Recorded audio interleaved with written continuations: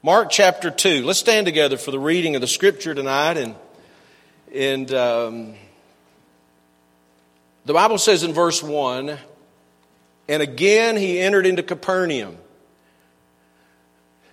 In Mark chapter 1, we talked about some of the amazing things that happened when Jesus was in Capernaum. Capernaum was like his headquarters on the northern part of the Sea of Galilee. He did some amazing things in Capernaum, but he left Capernaum and he made his way through the region of Galilee, the northern part of Israel. And if you're not here on Sunday mornings, a lot of you are in the other building on Sunday mornings. The region of Galilee is about the same size as far as square miles as if you combine Franklin County and St. Louis County. That's about the size of Galilee. Jesus traveled around Galilee, more than 250 villages and towns at that time in the region of Galilee. And of course, the Sea of Galilee is in the center of that. So he's been traveling, and in verse 1 it says, he entered into Capernaum. He's back to his headquarters after some days. And it was noised that he was in the house. Word got out.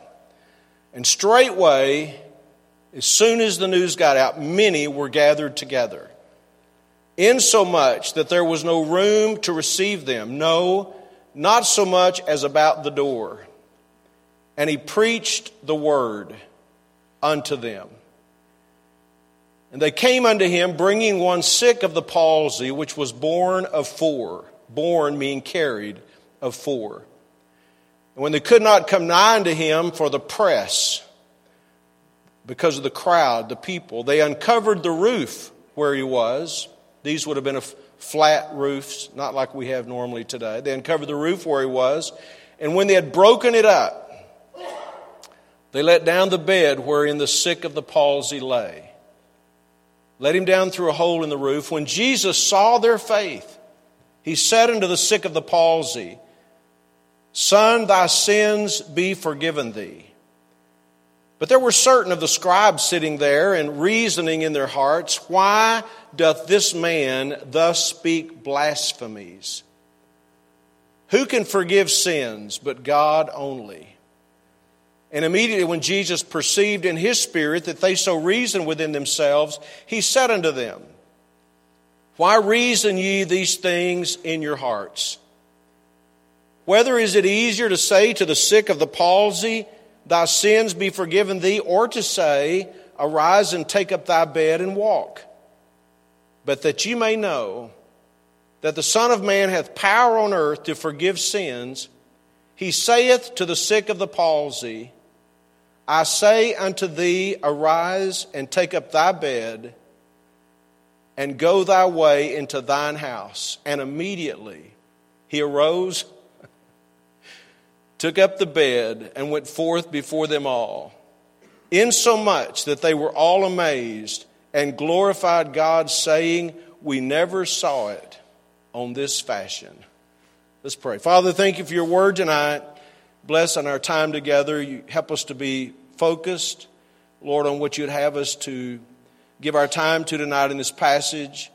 We pray for the Spirit's help and power as we speak, as we listen, as we apply. May you work in our hearts. Lord, I pray that you would. We'll thank you for it in Jesus' name. Amen. You may be seated. So here Jesus returns once again to Capernaum, and this house, the house was just overcome with people. Notice what he did, it says in verse 2, when there was such a crowd of people that you couldn't even get in the door, he preached the word unto them. It's really worth mentioning that this was the primary ministry of Jesus. He was known for his healing power. He was known for his miracles. But the primary thing he came to do was preach the gospel. He preached the word unto them. And he was preaching, and as he was preaching, they brought this disabled man. The Bible says he was sick of the palsy. And that word palsy, it describes a paralytic. And generally it was a person who was paralyzed on one side of their body. He couldn't walk. He was sick of the palsy. He was born of 4. That means that he was carried by 4 men. It's easy to visualize this. He's probably on some form of a stretcher, one person on every corner, taking this man who was lame, he was paralyzed, he was incapacitated, and they were bringing him for one purpose because they had heard what Jesus was doing. And if you were here in the Sunday mornings, we dealt with some of these passages. Virtually every sick person in town was getting healed. I mean, they were bringing everybody, and Jesus was healing them. But because of the press, that's not NBC and CBS and fake news. This press is the pressure of the people, the crowd of people. They couldn't even get in the door. So what are they going to do? I mean, what would you do? That you can't get in the door, your goal, your objective, your desire, your dream is to get to Jesus, but there's no way to get to Jesus, so what should they do? You know, some people would say, well, God must not be in it. You know, you can't get to him, the door's closed, you can't get to him. But they tore the roof off the house. Something Brother Crane maybe would do. He's our demolition guy. They tore the roof off the house. And they lowered this paralyzed man down through the roof. And the Bible says in verse 5, Jesus saw their faith. Jesus was moved by their faith. And so what he said to them was in verse 5, Son, thy sins be forgiven thee. Now, that was an interesting thing for Jesus to say, because up to this time, and this is very early in Jesus' ministry, but because of his healing ministry primarily, and nothing wrong with the healing ministry of Jesus, they appreciated it, we appreciate it, but that was the primary reason people came. And if you want to really be honest about it, many of the people who followed Jesus came really for the miracles or for the food or for both. They came to see the miracles. They wanted to see people healed. It was a very interesting thing to see. They would bring their loved ones, their friends. And so, but this matter of saying thy sins be forgiven thee really brings to surface the primary reason Jesus was here. And it wasn't just to heal. It was to get people saved, to get the gospel to people, to bring salvation to sinners. And so when he said that, when he made that statement in verse 5, if you look there with me, Son, thy sins be forgiven thee, people took issue with that. Verse 6, but there were certain of the scribes sitting there and reasoning in their hearts. These are experts at the law. These are religious people. And they're thinking out loud, they're reasoning in their hearts, and what they're considering, verse 7, is the words that Jesus said. When he said, thy sins be forgiven thee, in verse 7, they have this question, why does this man thus speak blasphemies? Who can forgive sins but God only? So these scribes take an issue with this, but really they kind of hit the nail on the head. I mean, who can forgive sins but God only? And Jesus said, thy sins be forgiven thee, which in essence we know that's exactly who was forgiving the sins. God only. It was God. He is God. He was God. He always has been God. And so really he was the one that was forgiving. And by the way, and you've heard it before and you know it, but it's good to be reminded, the greatest miracle that could ever happen in a person's life is for their sins to be forgiven. For their life to be transformed. That's the greatest miracle. And if we're not careful, we kind of get drawn into all of the hoopla today about healing ministries sometimes and things that really often aren't verifiable. And we want to see somebody's leg grow, or we want to see, you know what I'm saying? But I'm telling you, the greatest thing that God could ever do for a person is to forgive their sins and save their soul and change their life. Physical healing happens, and physical healing may be for the rest of your life, but eternal life is forever. Amen. It's the greatest miracle. And so Jesus is offering this man forgiveness and saying, thy sins be forgiven. And then Jesus did this in verse 8. He confronted their thinking. Immediately when Jesus perceived in verse 8 in his spirit that they so reason among themselves or within themselves, he said unto them, Why reason ye these things in your heart? Wouldn't it be an amazing thing if every time you or I were thinking something that's ridiculous, if Jesus were to say, why are you thinking that? By the way, He knows what you're thinking. He knows what we're reasoning. He knows our thoughts. If they're positive thoughts, if they're praiseworthy thoughts, He knows that. If they're negative thoughts, if they're critical thoughts, He knows that. He knows. And so Jesus just confronted them about their thought life. And we know this about these people. They were not there to rejoice in God's work. That wasn't their purpose. They were there to find fault. They were there to criticize. And basically what we're witnessing here in the early part of the ministry of Jesus is what became the opposition that would eventually lead to His arrest and His crucifixion. Because He always had these people who really relished in the idea that they might somehow catch Him in His words. What a purpose in life. It reminds me of some journalists, I want to call them by name. They always have this gotcha moment. They always want to catch you in something. And that's the way these people were with Jesus. And so Jesus said to them in verse 9, whether is it easier to say to the sick of the palsy, thy sins be forgiven thee, is that easier? Or to say, arise and take up thy bed and walk? Which is the easier to say? And then verse 10, but that you may know. Now this is a very important thing, I think. Verse 10, that you may know that the Son of Man hath power on earth to forgive sins. He saith to the sick of the palsy. Let's just hit the pause button there for just a moment.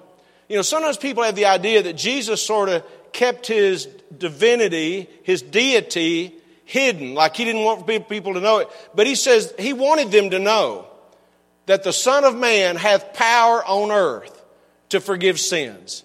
In other words, He wasn't hiding who He was. And the Son of Man is a term that relates to His deity, to His being God in the flesh, Emmanuel.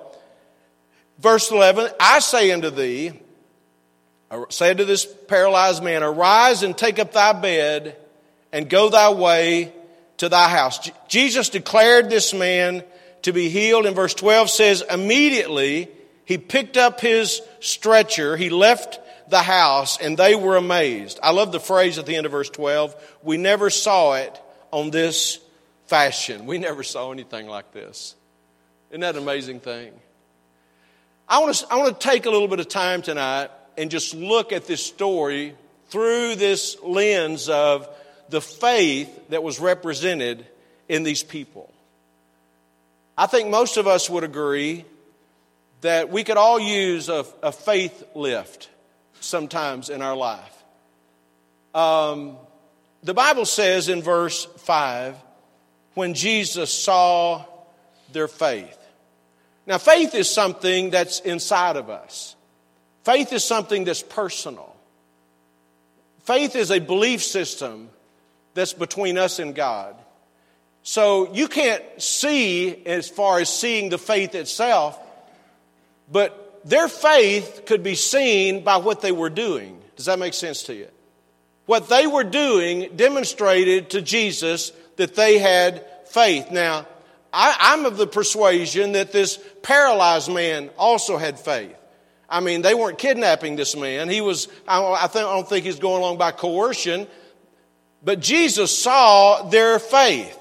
Their faith could be seen. And it brings the question to my mind, if someone was watching us, if someone observed us tomorrow as we went through our day, would people see our faith? And I want you to really give your mind to this tonight, because I think the knee-jerk reaction would be, well, preacher, people can't see what's in your heart. People can't know what you're thinking. People can't know what you're believing. But according to the Bible, Jesus could see their faith, and He could see their faith because of the way they were living. It brings to mind, and I'm going to go to this passage for a moment, and I'm going to come right back here to Mark chapter 2. But turn in your Bible, if you would please, to the book of James. And James, the second chapter. And that's that passage where it talks about, I'll show you my faith by my works. James chapter 2. And let's just read a few verses here together, because this is a great text, a great passage about this matter of faith and works. Faith that is seen by works. Not works that are a substitute for faith, but works that will accompany faith. Now please think through these words as we're reading them together. And I hope you have your Bible open. You're looking at the Scripture. We're in James chapter 2 and verse 14. What doth it profit, my brethren? In other words, what good is it? What doth it profit, my brethren, though a man say he have faith and have not works? Can faith save him? Can that kind of faith save a person? If they say they have faith, if I were to ask most of the people in this room tonight, are you a person of faith? Are you trusting in Jesus Christ for your salvation? Almost everybody in this room would say yes. But if I were to ask you, show me in your life the evidence of that, the fruit of that. What does that faith that you have do for the way you live? And so that's kind of the question in verse 14. What does it profit, my brethren, though a man say he hath faith and have not works, can faith save him? And then he gives us a hypothetical situation. If a brother or sister be naked and destitute of daily food, if you knew somebody who didn't have clothes and they were starving, and one of you say unto them, depart in peace, be ye warmed and filled, notwithstanding you give them not those things which are needful to the body, what does it profit? If someone is starving and someone is without clothes, and all you can do as a believer is say, God bless you, God be with you, is that profiting? And the answer, of course, no, that doesn't profit them in the least. And by the same token, in verse 17, even so faith, if it hath not works, is dead, being alone. If your faith does not produce corresponding fruit or actions or lifestyle changes, then your faith is not legitimate faith. It's not Bible faith, because faith will produce works. It goes on and says in verse 18, yea, a man may say, thou hast faith and I have works. Show me thy faith without thy works, and I will show thee my faith by my works. Works, some people stumble over this and think it's talking about faith for salvation or works for salvation, but that's really not what it's about.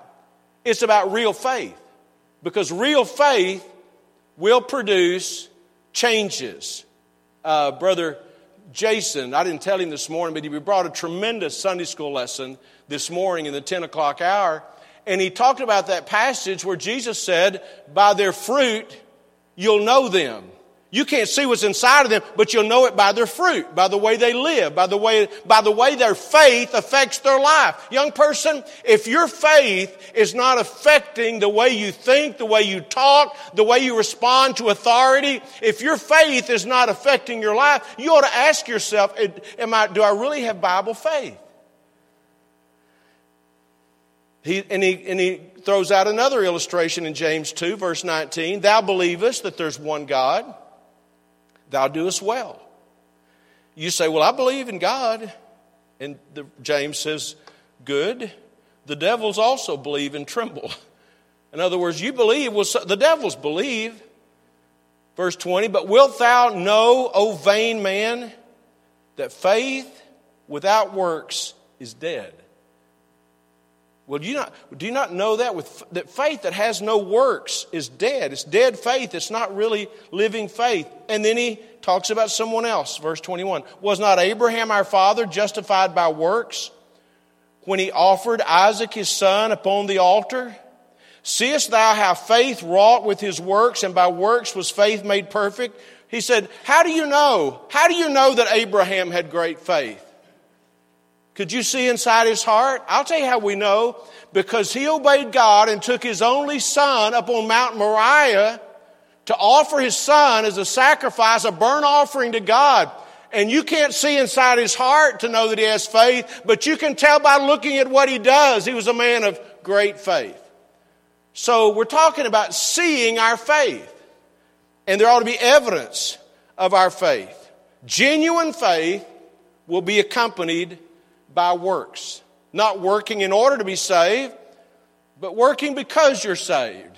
It changes the way we act. It changes the way we think. It changes the way we respond to people. And if you think about the characters of the Bible, people like Daniel, people like Noah, people like Mary, the mother of Jesus, people like Gideon, you know what you see about all of them? All of them were people of faith. And how do you know they were people of faith? By what they did. By what they did. Our faith can be seen in our works. Now that's true. Let's go back, if we could, to Mark chapter 2. That's true in salvation. Saving faith will bring noticeable changes. Because, you know why? Because God moves inside a person. Right? He makes changes.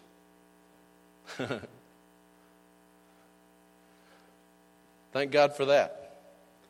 But let me say this. This is true not only in salvation, but it's true in our living faith. Faith that we live by in our daily lives. It brings about changes in our life. It changes the way we think about things. It influences our life. And I know there's a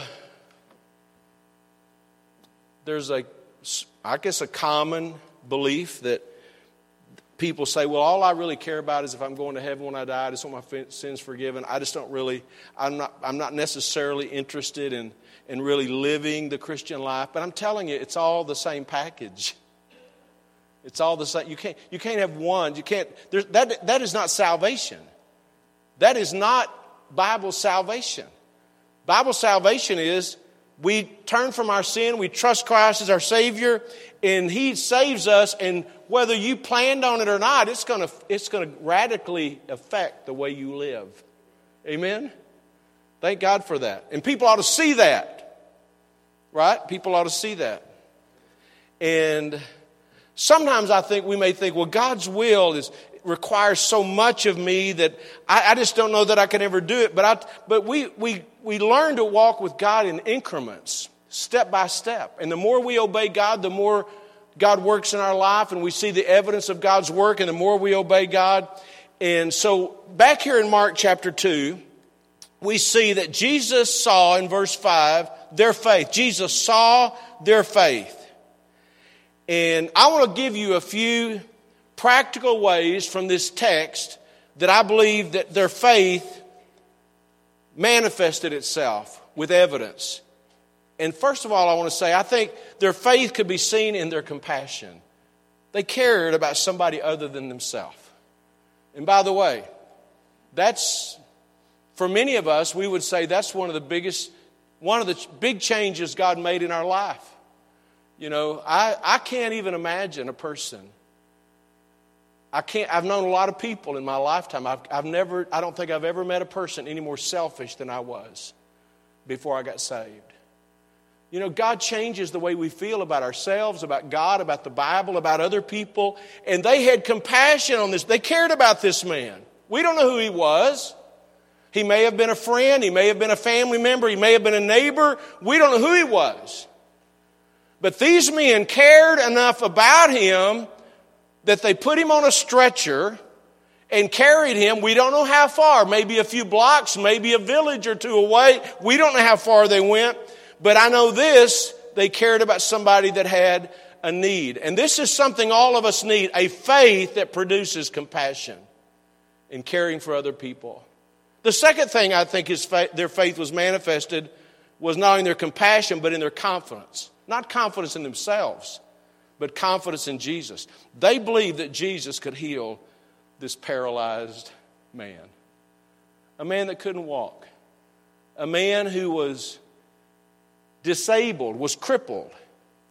They believed that Jesus they had complete confidence. And by the way, that's what we ought to, if we really have faith, one of the ways it ought to show up is we trust the Lord. Not perfectly, none of us have arrived perfectly trusting Him, but our confidence is not in ourselves. Our confidence is in the Lord. A third way their faith was manifested, I believe, not only in their compassion and confidence, but in their effort. They brought this man to Jesus. I mean, they didn't even have a motorized stretcher. You know what I'm saying? It took effort. Took involvement. They used their energy. They invested their time bringing this man to Jesus. Their faith resulted in their deeds of service. And I think the same could be said about us. If our faith is real, if we really have faith in God, if we really believe, as we sang earlier, that we've been redeemed, that we've been purchased, that we've been bought by the blood of Jesus Christ, if we really believe that our life is not our own, that we belong to Him, it will manifest itself in us wanting to get involved and serve. It may lead us in paths of obedience and service. So their faith could be seen.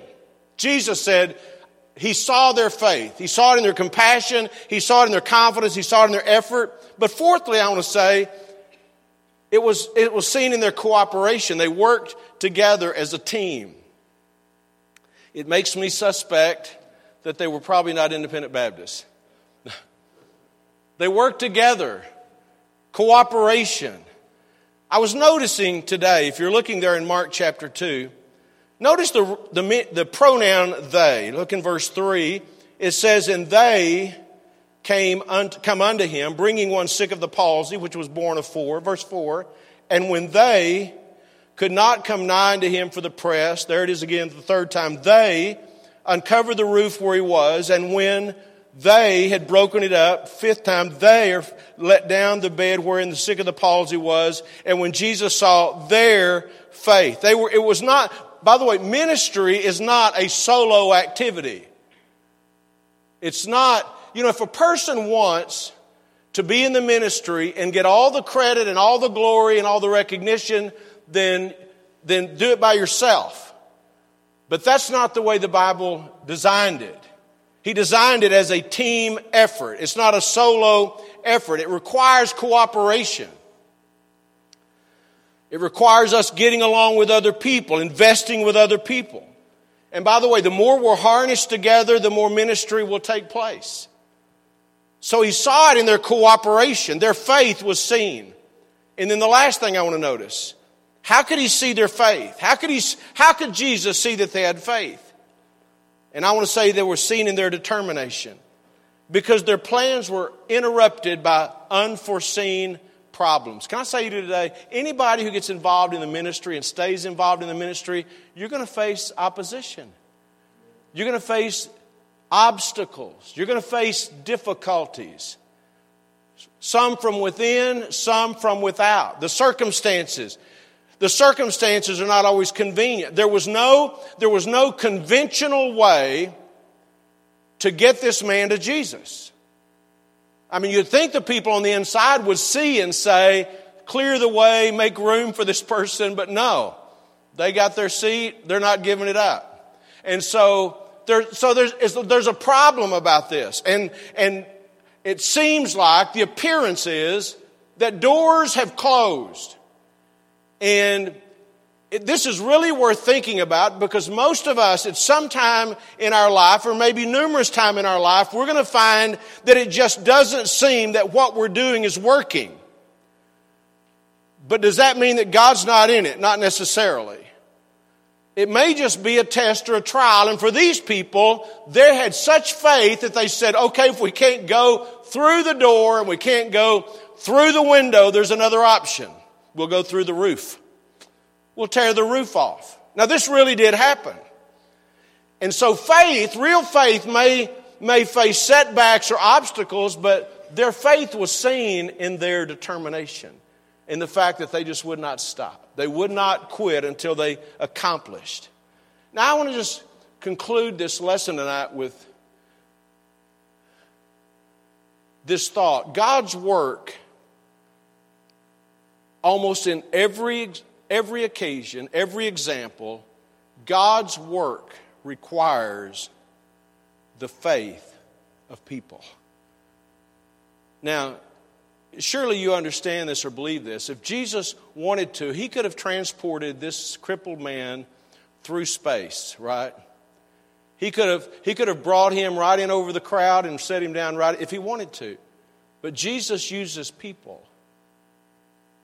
Whether it's taking the gospel around the world or taking the gospel to your neighbor, Jesus uses people.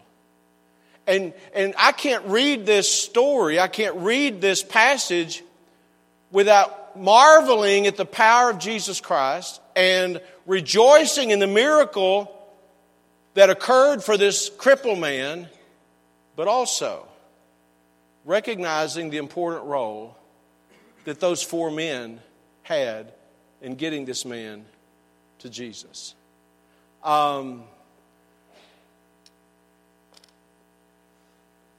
Everybody wants to see God work, right? Everybody does. I would hope that. Everybody wants to see people saved. Everybody wants to see lives changed. Everybody wants to see marriages salvaged. God wants to see, people want to see their young people, they want to see their young people grow spiritually.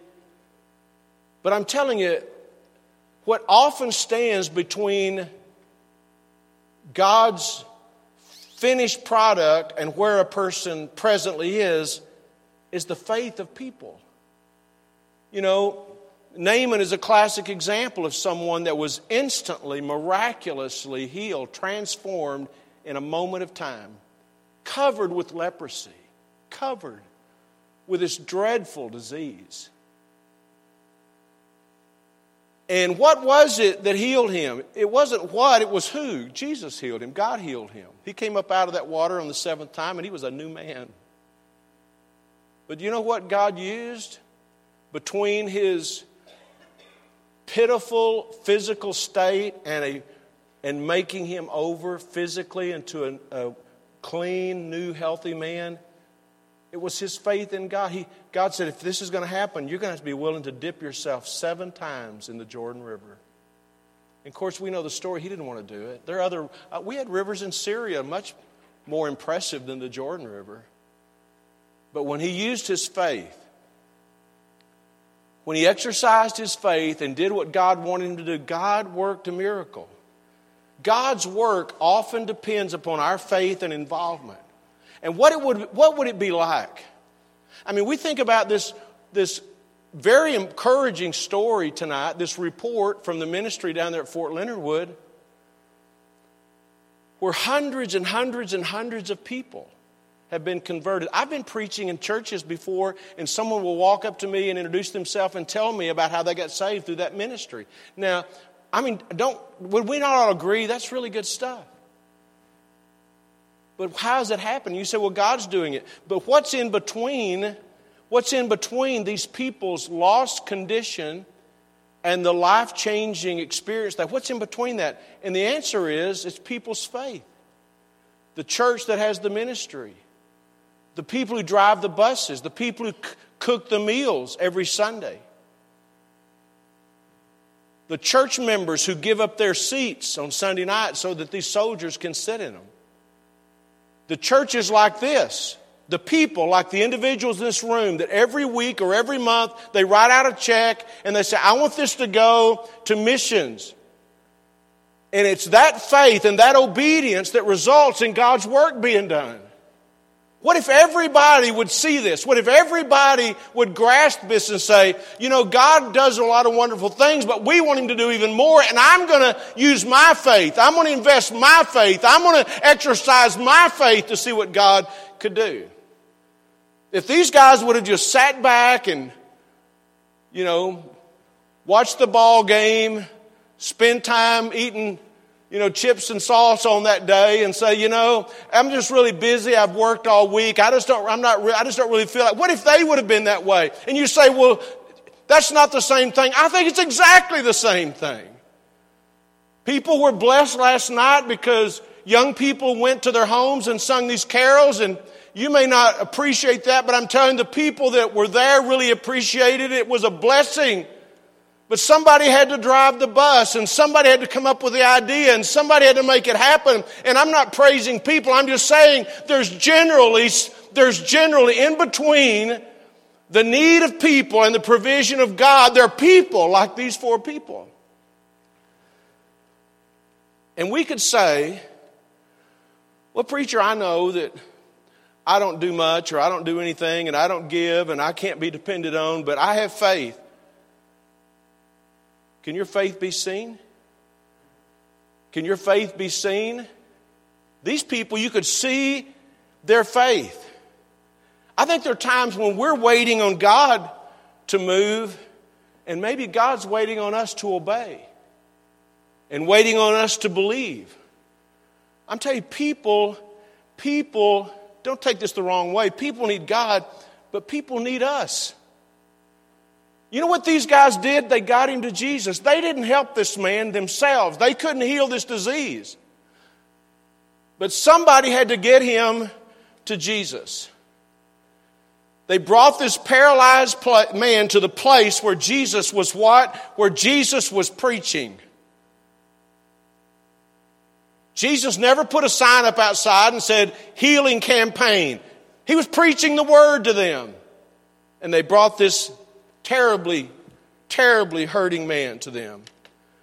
I mean, what would Jesus have you to do tonight as a result of your faith? Maybe you need to be saved. Maybe you've never been saved. You've never truly been born again. Salvation's a miracle. Amen? It's a miracle. God does it. But we have to put our faith in Him. And for many of us, and I'm looking around this room, and I know this for a fact for many of us, there was somebody in between our lost condition and God's salvation that helped us get to Jesus. Maybe you've been saved, but you haven't been baptized. Your faith, that's one of the ways our faith is seen. Your baptism has nothing to do with your salvation, but it's an expression of your faith. Maybe you're at a place spiritually and you're not happy with where you are. And maybe you even say, well, I'm okay, and act like, but down deep inside, you know that God wants more for you. And maybe you're stuck. And you're wanting God to do something, but you don't know what to do. Let me give you a suggestion. Why don't you go to somebody that you respect and say, look, I need help. I need somebody to be accountable to. I need somebody to spend time in the Bible with me. I need somebody to help me spiritually. Get involved. Use your faith. People can't save us. People can't cleanse us. God can, but God uses our faith. Maybe you need to surrender your life to God and quit deciding for yourself everything you're going to do. And say, God, I'm going to go back to trusting you. I'm going to quit blaming people and finding fault. I'm going to go back to loving you and obeying you and rejoicing in your goodness and being obedient to anything you want me to do. No strings attached. Could be a life-changing moment for you.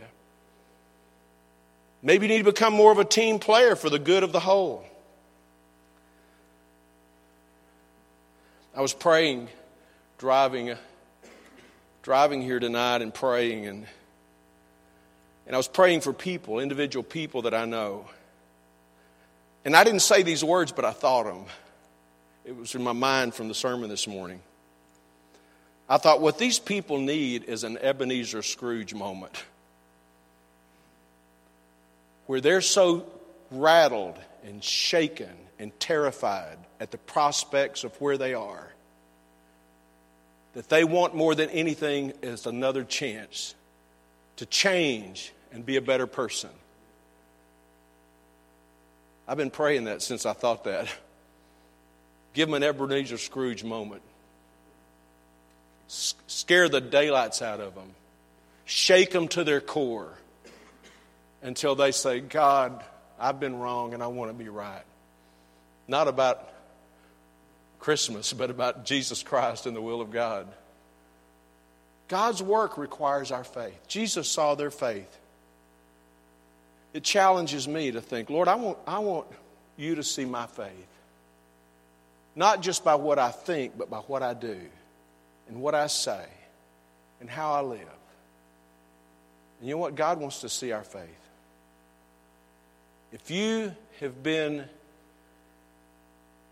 comforted in the fact that I'm saved and I'm okay and I'm going to sit this out the rest of my life and just be glad when Jesus comes and I go to heaven, I want to tell you, you ought to rethink that logic and say, I want to live by faith, by real faith, for God's glory. I already mentioned this, but Brother Hawkins brought this out in his sermon this morning. You know, what do our children see in us? You know, when they see us, do they see that we're people of faith? That our faith governs our life? That our faith impacts our decisions? That our faith shapes our priorities? Do our children see that in us? I'm not saying we ought to try to impress people. I'm just saying if our faith is real, the more our faith is real to us, the more it's going to impact the way we live. And if you're here tonight and you're not saved, you need Jesus Christ. You need to be born again. The salvation starts on the inside and works its way out. Amen? You may need to come tonight, young person or adult, and say, I'm not even sure if I'm saved. Say, well, I really have concerns about it, but I don't know what to do. By faith, come to Jesus. By faith. Amen.